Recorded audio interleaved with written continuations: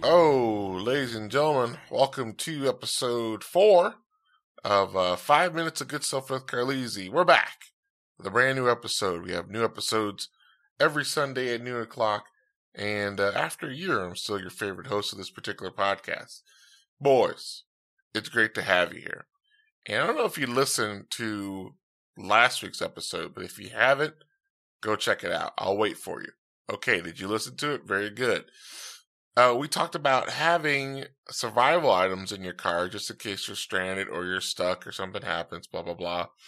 And I kid you not, folks, I'm in Ohio, northeast Ohio. The next day, we're talking 12 to 15 inches of snow hit us. Level 2 snow emergencies, left and right in all these different counties. Which level 2 snow emergency means that, hey, don't go outside for anything, you weirdo. Stay safe. Basically, it's like almost a COVID lockdown. Don't go outside unless you have to. And I kid you not, man, we were trapped here. We were trapped here in the house because there was 12 to 15 inches of snow. Luckily, my job, very accommodating job, where if there's a level 2 snow emergency in any of the counties that I have to travel through to work, if they're level 2, then I work from home. I have to work from home. So got to work from home. But my wife's job, which is not as accommodating, she still had to go in. So one of our cars has all-wheel drive. The other one does not. I guess you know which car I took. But I ended up taking her to work and making sure she got there safely because the roads were trash. We passed like 7 cars that were stuck. Like some of the cars they got to the end of their driveway and had to just call it quits because they ran into a pile of snow that they didn't shovel or whatever. We live by a lot of apartment complexes.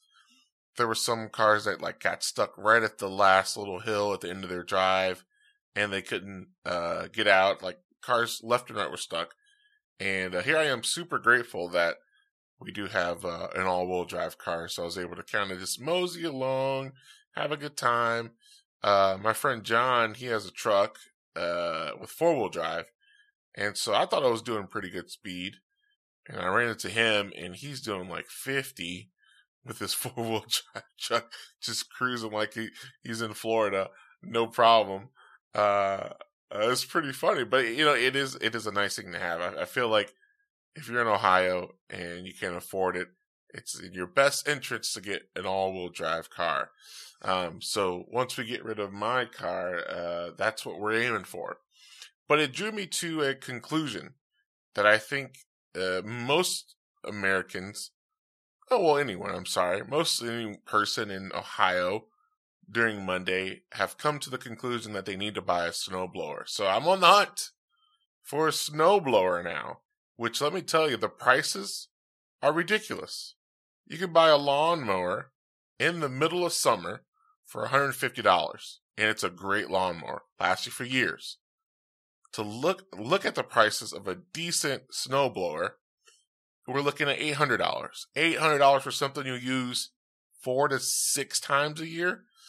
So, give me your positive thoughts as I go through this research process for a snowblower. But trust me, I ain't shoveling a foot of snow ever again.